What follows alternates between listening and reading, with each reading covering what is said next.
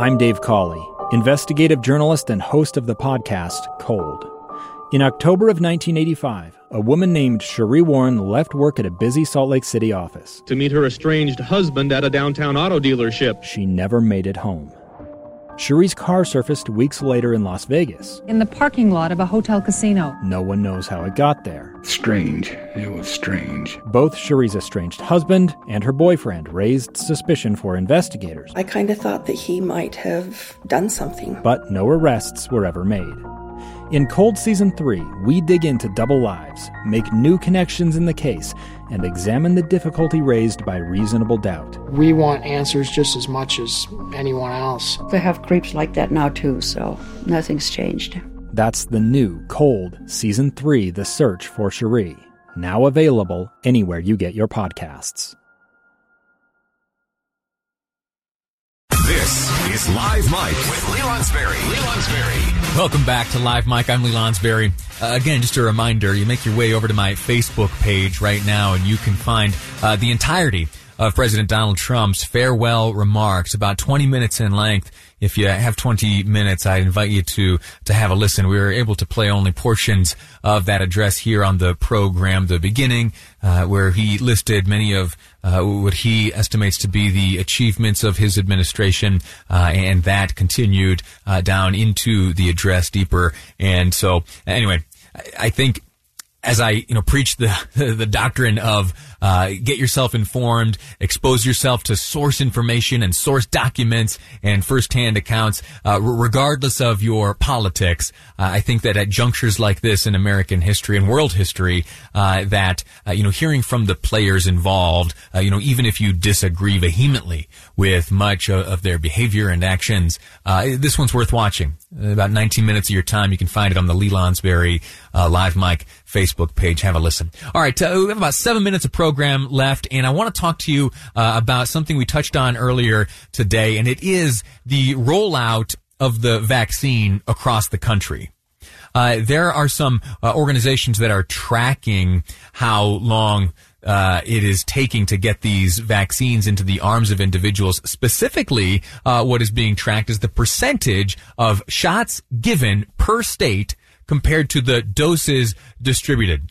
So, like here in the state of Utah, I've got a big long list of all the states. I'll scroll down to Utah. I'll tell you the U.S. total for percentage of doses used when you compare shots given to doses distributed. The nationwide average is 39%. 39%. Utah is doing a bit better than that at 48%.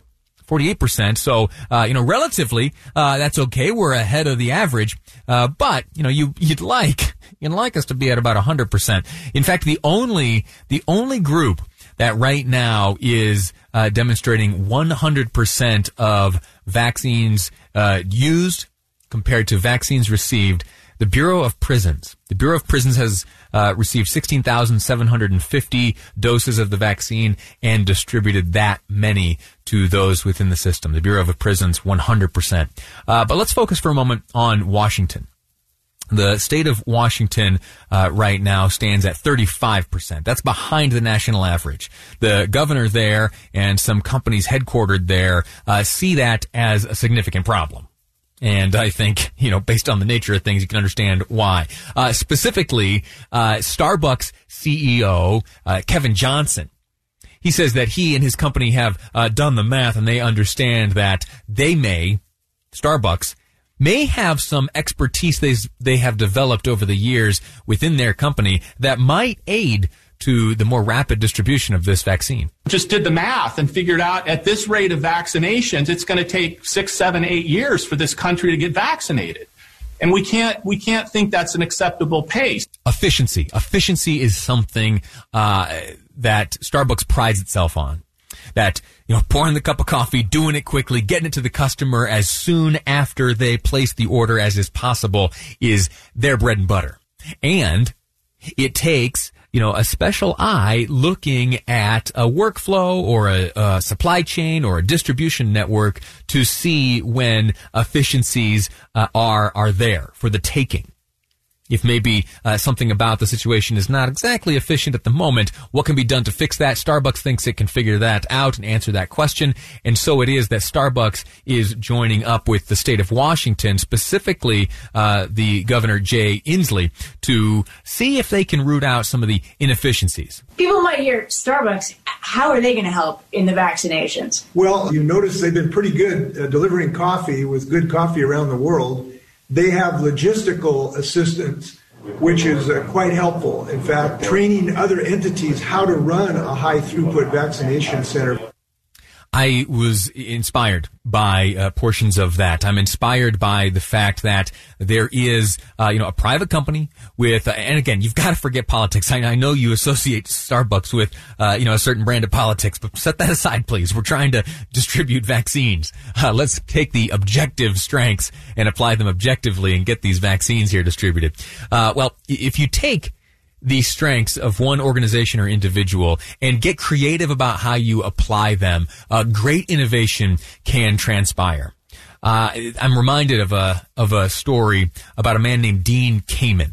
Have you ever heard that name before? Dean Kamen. Interestingly, you may know Dean Kamen as the inventor of the Segway. Yeah, if you ever go to Washington, D.C., some other time than now, you'll find herds of these folks driving around town on Segways taking a tour. Well, Dean Kamen invented that.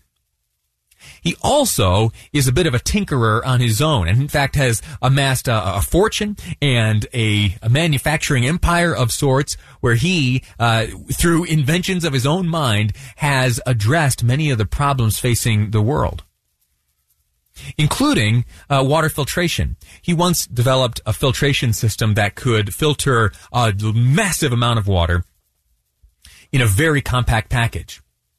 He, when visiting some countries in the third world, observed that, oh my gosh, we need to get these machines here to these people. And he didn't know exactly how to do it. But one thing he noticed while in those travels is that everywhere he looked, he could probably see some evidence of Coca-Cola being there, either a billboard or a T-shirt or an empty bottle.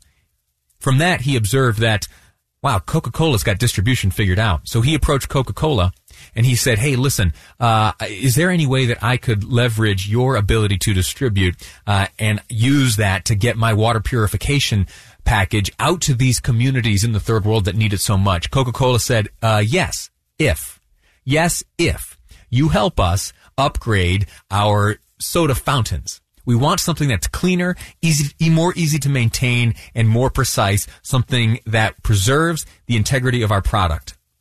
And so it was that Dean Kamen, the man who wanted to distribute this water purification system, invented what we now know pretty much as the only way to get Coke products in a restaurant, that little touchscreen deal where it shoots the flavor squirts into the carbonated water. Dean Kamen invented that in exchange for the distribution abilities of the Coca-Cola company so that he could get clean water to places around this world that needed it.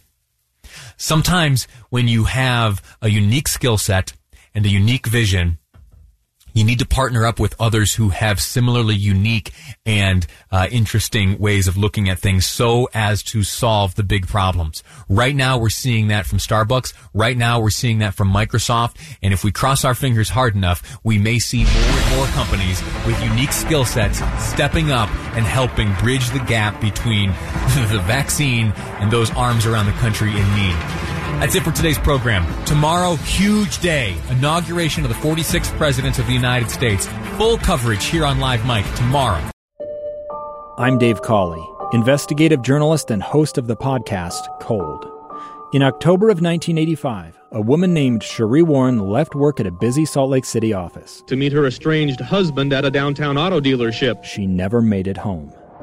Sheree's car surfaced weeks later in Las Vegas. In the parking lot of a hotel casino. No one knows how it got there. Strange. It was strange. Both Sheree's estranged husband and her boyfriend raised suspicion for investigators. I kind of thought that he might have done something. But no arrests were ever made. In Cold Season 3, we dig into double lives, make new connections in the case, and examine the difficulty raised by reasonable doubt. We want answers just as much as anyone else. They have creeps like that now too, so nothing's changed. That's the new Cold Season 3, The Search for Cherie. Now available anywhere you get your podcasts.